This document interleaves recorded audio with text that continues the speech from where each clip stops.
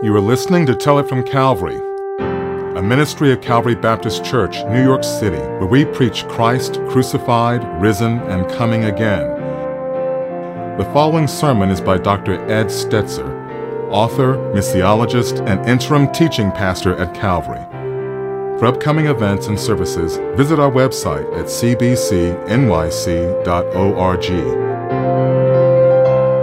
And now, here is today's message.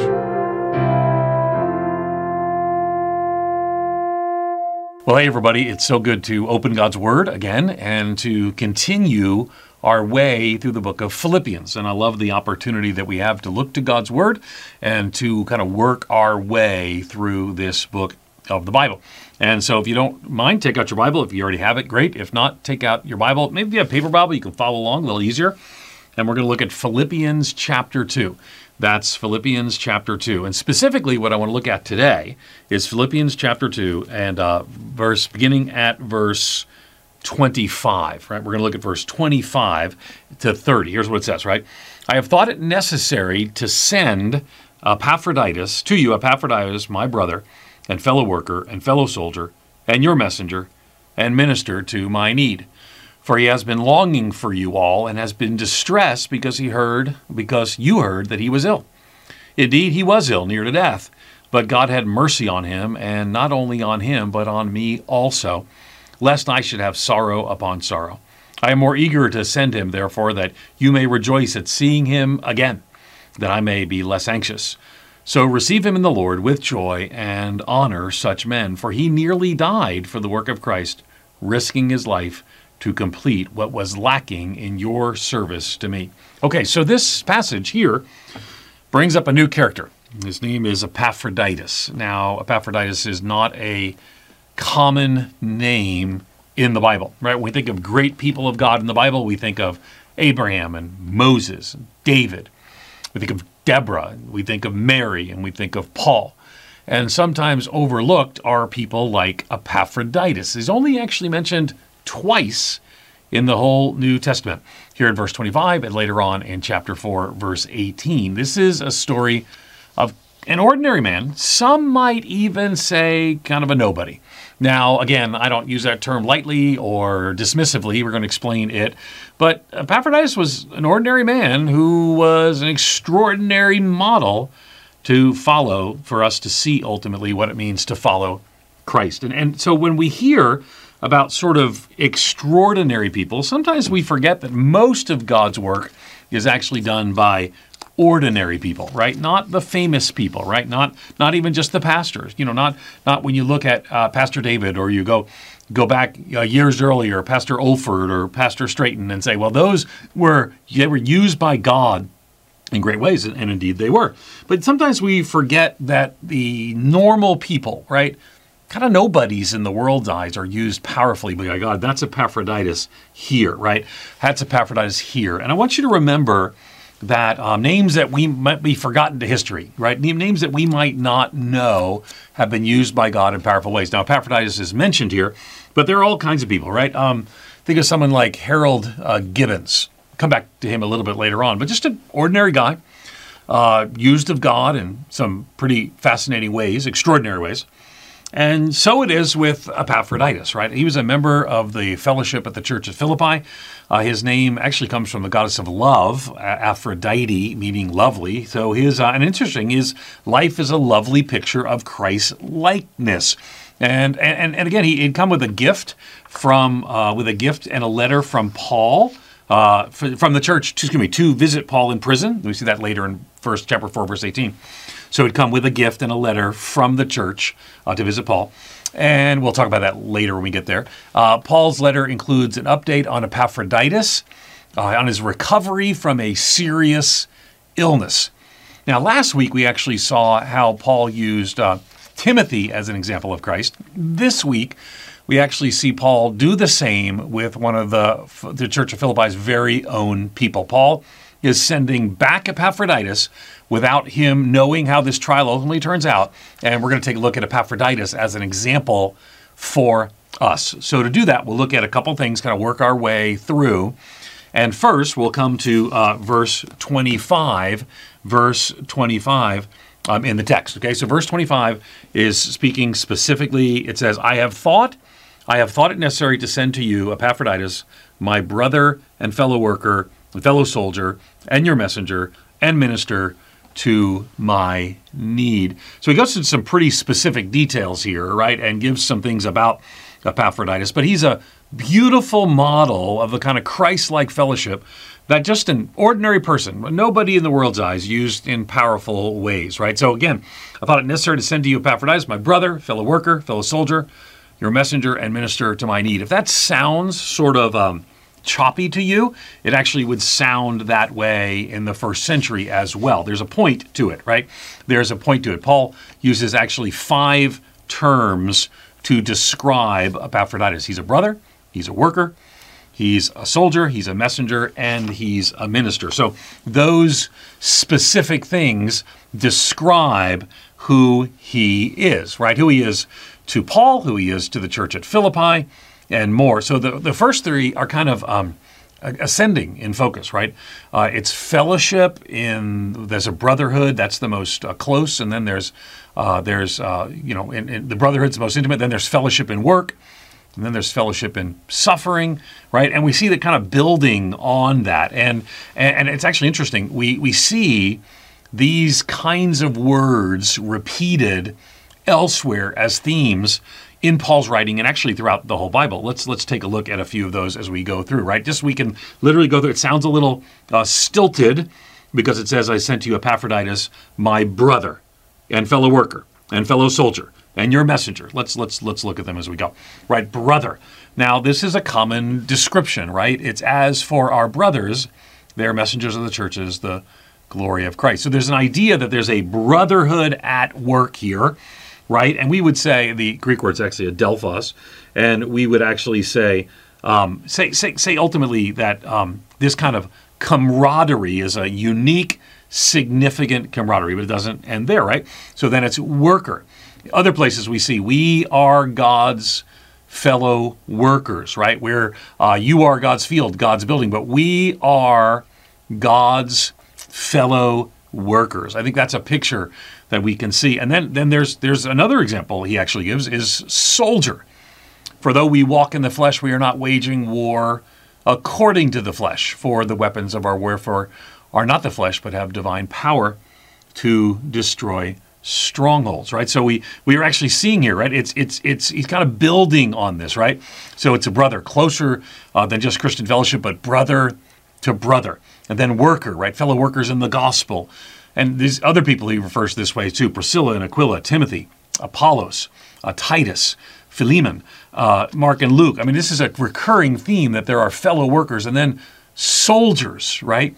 A military term here, meaning to fight side by side. They're willing to suffer for Christ, even as soldiers suffer for the greater cause. Paul was suffering here through persecution. Epaphroditus had suffered through sickness. So as soldiers, they had suffered together. And can I just tell you, at Calvary Baptist Church, as we step into the future, as we follow Jesus on mission in challenging times, this is not unlike the kind of conversations and the kind of calls that Christians have had for 2,000 years. And there are times where we rely on the brothership. It's in brotherhood. It's an honor to serve alongside you, sisters and brothers, right? And then there's the worker. We serve together. We talked about that last week. Timothy is a model of service and servanthood. And because we're going to make this through together at Calvary, we're going to do it because we're going to serve one another and serve a broken and hurting world. But then there's a soldier, right? There are times when we have to suffer together. And that's just part of the unfortunate reality in the world in which we live. Now, that doesn't end there, right? He's got this list, right? He says, Epaphroditus, my brother and fellow worker and fellow soldier and your messenger. And your messenger, right? And again, this is a recurring theme too, right? Even here in Philippians, Paul says, let your manner of life be worthy of the gospel of Christ, so that whether I come and see you or am absent, I may hear of you, that you are standing firm in one spirit, with one mind, striving side by side for the faith of the gospel, right? So he's calling the Christians at Philippi earlier to actually be the kind of messenger that he's referring to Epaphroditus, right? So we see this clear sense of call. And of course, even that earlier passage, let's look at it again, right? It kind of has similar themes that we were talking about earlier, right? Where you're standing firm with one mind, striving side by side for the faith of the gospel. Kind of feels like some of what we talked about here, my brother, my fellow worker, my fellow soldier, and now you're a messenger, and ultimately your minister. You're a minister. Again, now again, Philippians 4:18 is coming up, right? He's now a minister, and it says this, I've received full payment and more. I'm well supplied, having received from Epaphroditus the gifts you sent, a fragrant offering, a sacrifice acceptable and pleasing to God. So we know Epaphroditus is actually bringing something to Paul from the church at Philippi. Now, this is significant too, both the messenger and the minister, because prisons then didn't provide 3 meals a day like we would see today. Prisoners were dependent on outsiders to help meet their needs, and Epaphroditus did so, right? He came, and here's the thing. That's important for us to recognize that Christian sisters and brothers have needs, and we can meet them. We do some of those through our church already. The good work of our deacons. Remember, the whole book of Philippians starts talking about elders and deacons, right? And boy, even now, so many people got caught up in the politics of the day and division, and our message is not driven by external realities. We're messengers of the gospel, and we're ministers of the good news. That's what describes and defines us. And Paul and Epaphroditus both serve the Lord faithfully as his ministers, right? So again, now, would that describe you, right? I mean, remember, Paul's holding up Timothy and Epaphroditus as examples. I'm going to give more on that in just a minute, but he's clearly holding them up as examples. And we think about Epaphroditus, and he was a brother. Are we a brother or brother sister, or are we kind of a busybody? Are we a worker or a whiner? Are we a soldier or a slacker? A messenger, or are we just the messaging we're bringing is gossip and complaining? Are we a minister, or are we just mean? I don't know. But again, Epaphroditus' description is a great description. I mean, there's a reason he uses these terms. He's trying to say this is, in just a minute, we're going to see specifically, this is what it looks like to be a follower of Christ, right? So Epaphroditus is a brother, a worker, a soldier, a messenger, and a minister. So a reminder for us that, here at Calvary, thank God for the church family that we have, pulling together, showing and sharing the love of Jesus. But, we're not just the objects of ministry. Now, by that I mean we're not just the people who receive ministry, right? Though there are times and places where we can and do and should, right? But we're also partners in the ministry. So when we hear the description that Paul gives, and he talks about a brother, a worker, a soldier, a messenger, and a minister, and we know that he's using this as an example of what it means to be a model of this, then it speaks to us as well. Matter of fact, let's go on to number 2 on our outline, and that's ultimately, it's a beautiful model of faithfulness, right? So we started first and foremost where we looked at kind of the life and the example and the description that Paul gives of Epaphroditus, but here we actually get a little more in detail. So we started with the beautiful model of fellowship, right? And now we're going to look at a beautiful model of faithfulness, and that's, of course, Epaphroditus' faithfulness. Now, it's kind of interesting because the way he describes, if you pay close attention, there's some really fascinating things going on here that I don't want you to miss. It says this, for he has been longing for you all and has been distressed because you heard he was ill. Don't miss that first sentence. Epaphroditus is not worried because he's ill. He's worried because they heard he was ill, and they might be distressed. I don't know about you, but I am not a good sick person. Donna, she describes my sickness as when I have a cold, she calls it a man cold, right? So, and a man cold is, it appears, based on what she's saying, an exaggerated version. She has the same cold, she keeps going on. I get a man cold, and it's like the world stops. I don't know. I've heard that maybe that's not an uncommon thing among some of us. Maybe somebody who kind of, when they get sick, it's kind of like the world has to stop. Well, this is just the opposite. Right? Epaphroditus is so focused on others. Let's look at it again. It says, for he's been longing for you all and has been distressed because you heard that he was ill. Indeed, he was ill, near to death. But God had mercy on him, and not only on him, but me also, lest I should have sorrow upon sorrow. Now, I want you to look here. First of all, we kind of saw the level of concern, the kind of person Epaphroditus is. May I be that kind of person? May you be that kind of person? The kind of person who cares more about others, who literally is worried that you might be worried about them rather than them being worried or me being worried about myself. But what's also here, too, is that clearly there's something you're supposed to see here, right? There's something you're supposed to see. Now, let me tell you a little bit about things you're supposed to see in the Bible, right?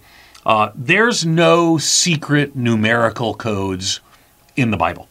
If someone says they discovered a secret numerical code, they've really discovered kind of a way to bring attention to themselves. There are things written in the Bible that are hard to understand, things written in the Bible that are veiled, but there are not things in the Bible that are shockingly secret codes. Matter of fact, there are many times when the authors of Scripture, under the inspiration of the Holy Spirit, there's in a sense two authors, right? The human author and the divine author. They're trying to illustrate something. So let's look here at this passage again. It says this. It says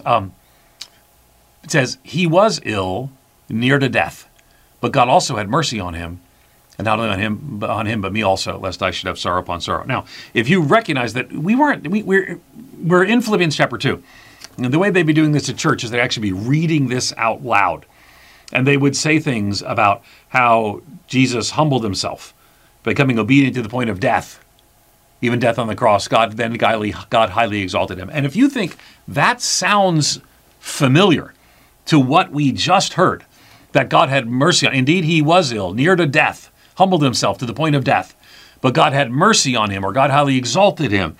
That's not a mistake.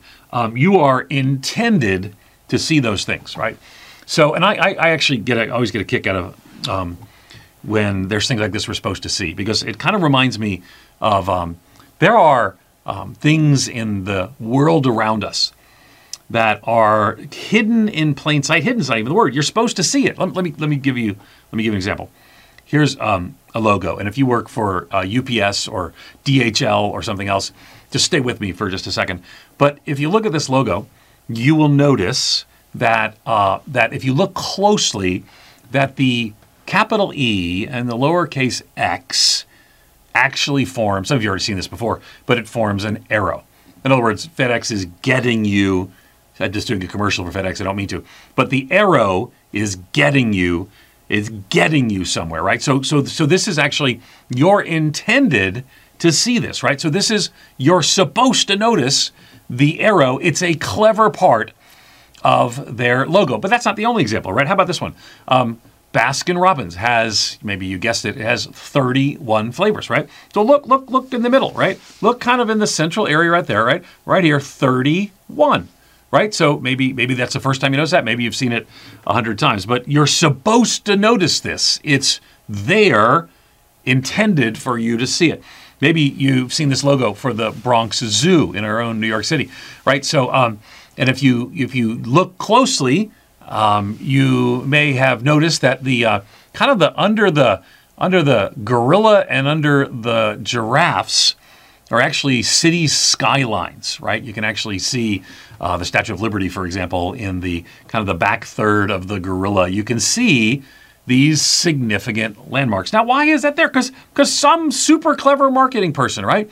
I mean, if there's not a more famous place for marketing in New York City, right? Just think of Madison Avenue and all the marketing that we talk about. You're supposed to see those things. They're clever logos.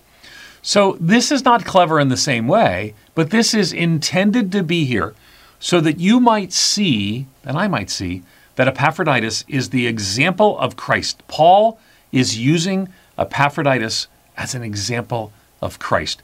A nobody, by the world standards, is the beautiful model of faithfulness, right? This is not a puzzle. Don't buy books about secret Bible codes.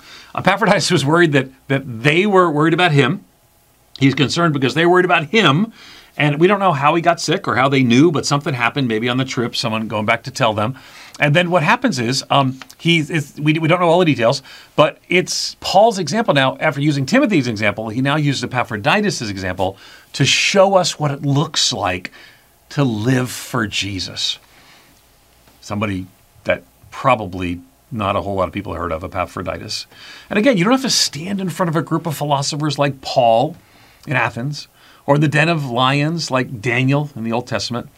Paul gives just reasons for sending Epaphroditus. He was longing for the brethren, right? Common term Paul used, so yearn for or long for, and his distress about their concern over his sickness. And again, by the way, distress is a strong word too. It's only used in the New Testament here and of Jesus' agony in the Garden of Gethsemane. So here's the thing. Here's the message, right? It's not just, okay, there's a shocking thing going on in the text. No. I mean, clearly, Paul is trying to let us see he was sick to the point of death, but God had mercy on him. Jesus, who was obedient to the point of death, but God highly exalted him. So, but I don't want us to miss that from our perspective, Epaphroditus is kind of a nobody. He's somebody that is only mentioned twice, probably connected to the local church there, doesn't have a big reputation. He's kind of somebody that maybe you mentioned. He's kind of a Harold Gibbons, a character that, man, I don't know if I recognize that name, but what did he do that was significant? Well, that leads us to number 3 on our outline, is a beautiful model of focus. A beautiful model of focus, right? Let's take a look back to the text. And here's what it says. We see it in Philippians. We're now in chapter 2, verse 27 through 30. Here's what it says. It says, indeed, he was ill near to death, but God had mercy on him, not only on him, but on me also, lest I should have sorrow upon sorrow. I am more eager to send him, therefore, that you may rejoice at seeing him again, and I may be less anxious. So receive him in the Lord with all joy and honor such men. Well, wait a second. God highly exalted Christ. Now the Philippians are being told to honor such men, a nobody, people never heard of, right? But something's going on here. Honor such men, for he nearly died for the work of Christ, risking his life to complete what was lacking in your service to me. Okay, so we get the picture here, right? So something pretty remarkable is going on here. These are not just travel plans. Remember, I told you last week this is part of the travel log, or 2 weeks ago I told you it's part of the travel log. But these are not just travel plans. These are truth pictures. Epaphroditus showed his fellow Philippians what it looked like to be focused on serving Christ above everything else.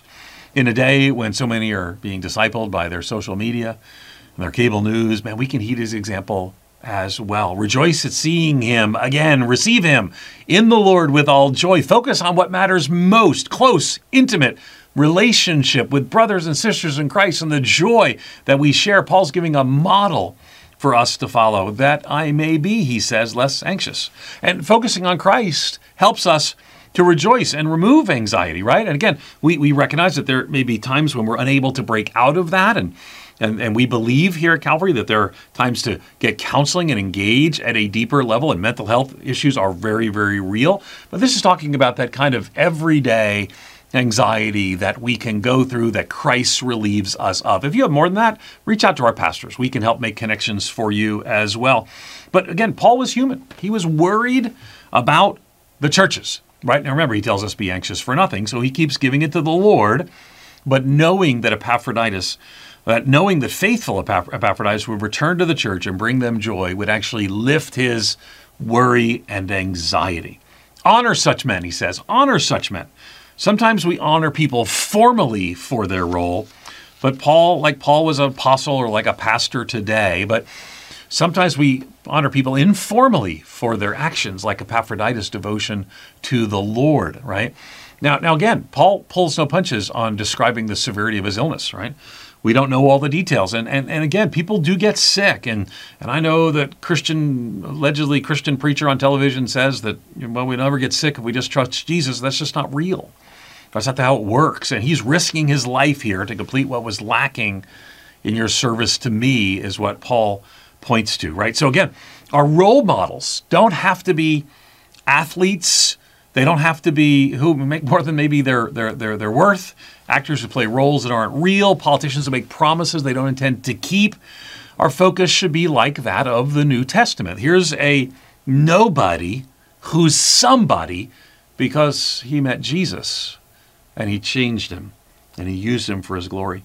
And again, this shouldn't surprise us. This is the kind of discussion that we ultimately would expect from Paul, right? So again, a beautiful model of focus, right? I'm eager to send you again.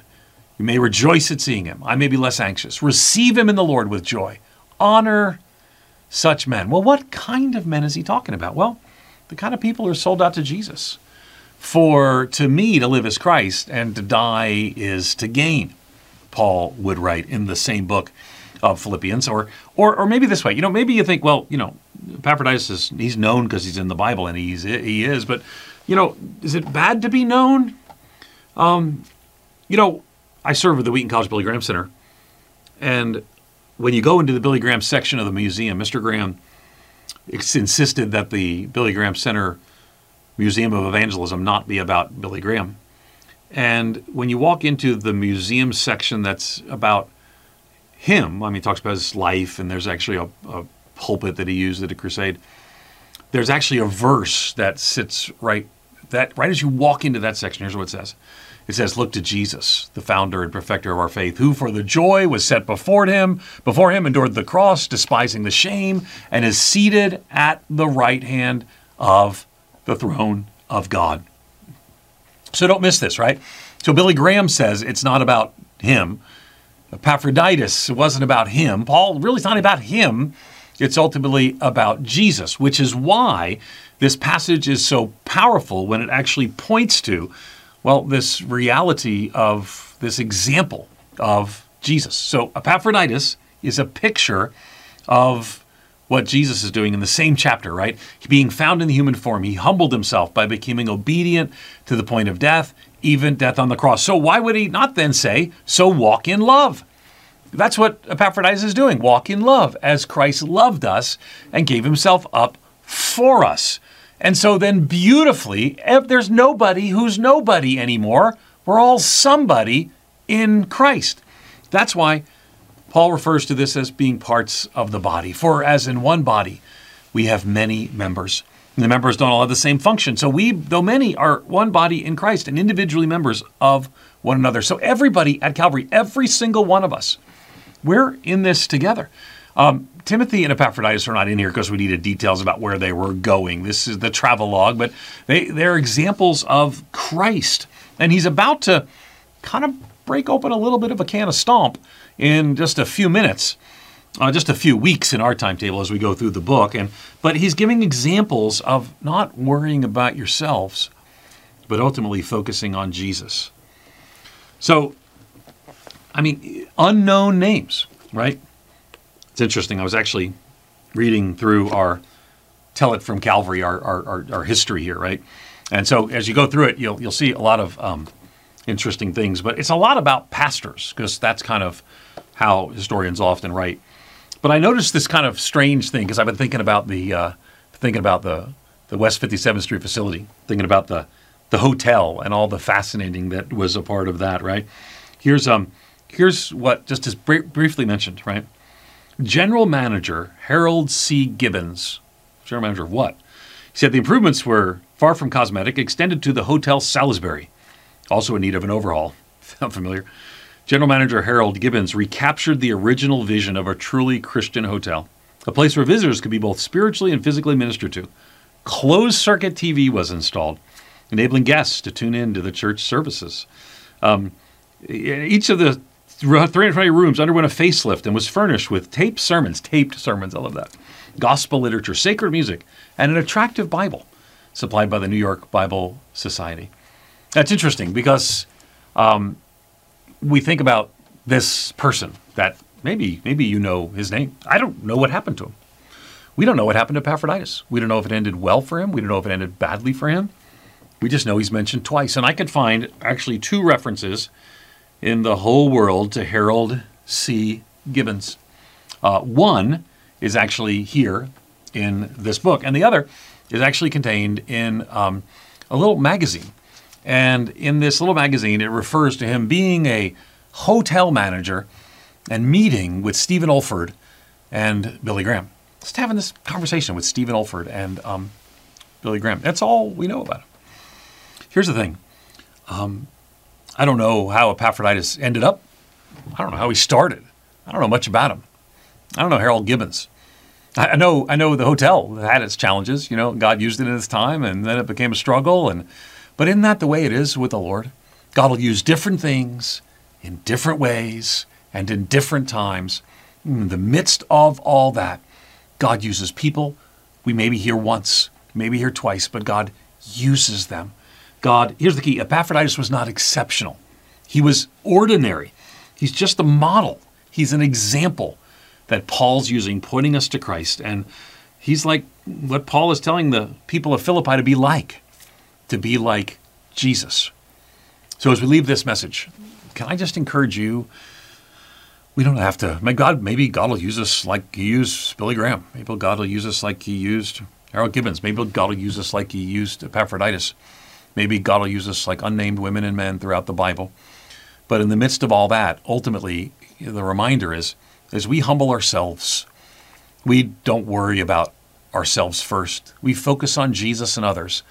And like Epaphroditus, let God worry about ultimately what happens with our name, ultimately happens with our reputation, ultimately happens with what we served, what we created, and what we did.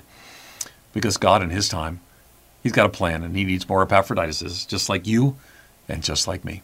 Pray with me. Father, we acknowledge today that the reminder here is so clear. Help us to be like Jesus, to humble ourselves so we might ultimately put you first, put others before ourselves, and you might be glorified in our lives. Thank you for Epaphroditus. We don't know much about him. Thank you for his gospel witness. May you be glorified because we heard of him today and we grew to be more like Christ in Jesus' name. Amen. Thank you for listening to Tell It From Calvary.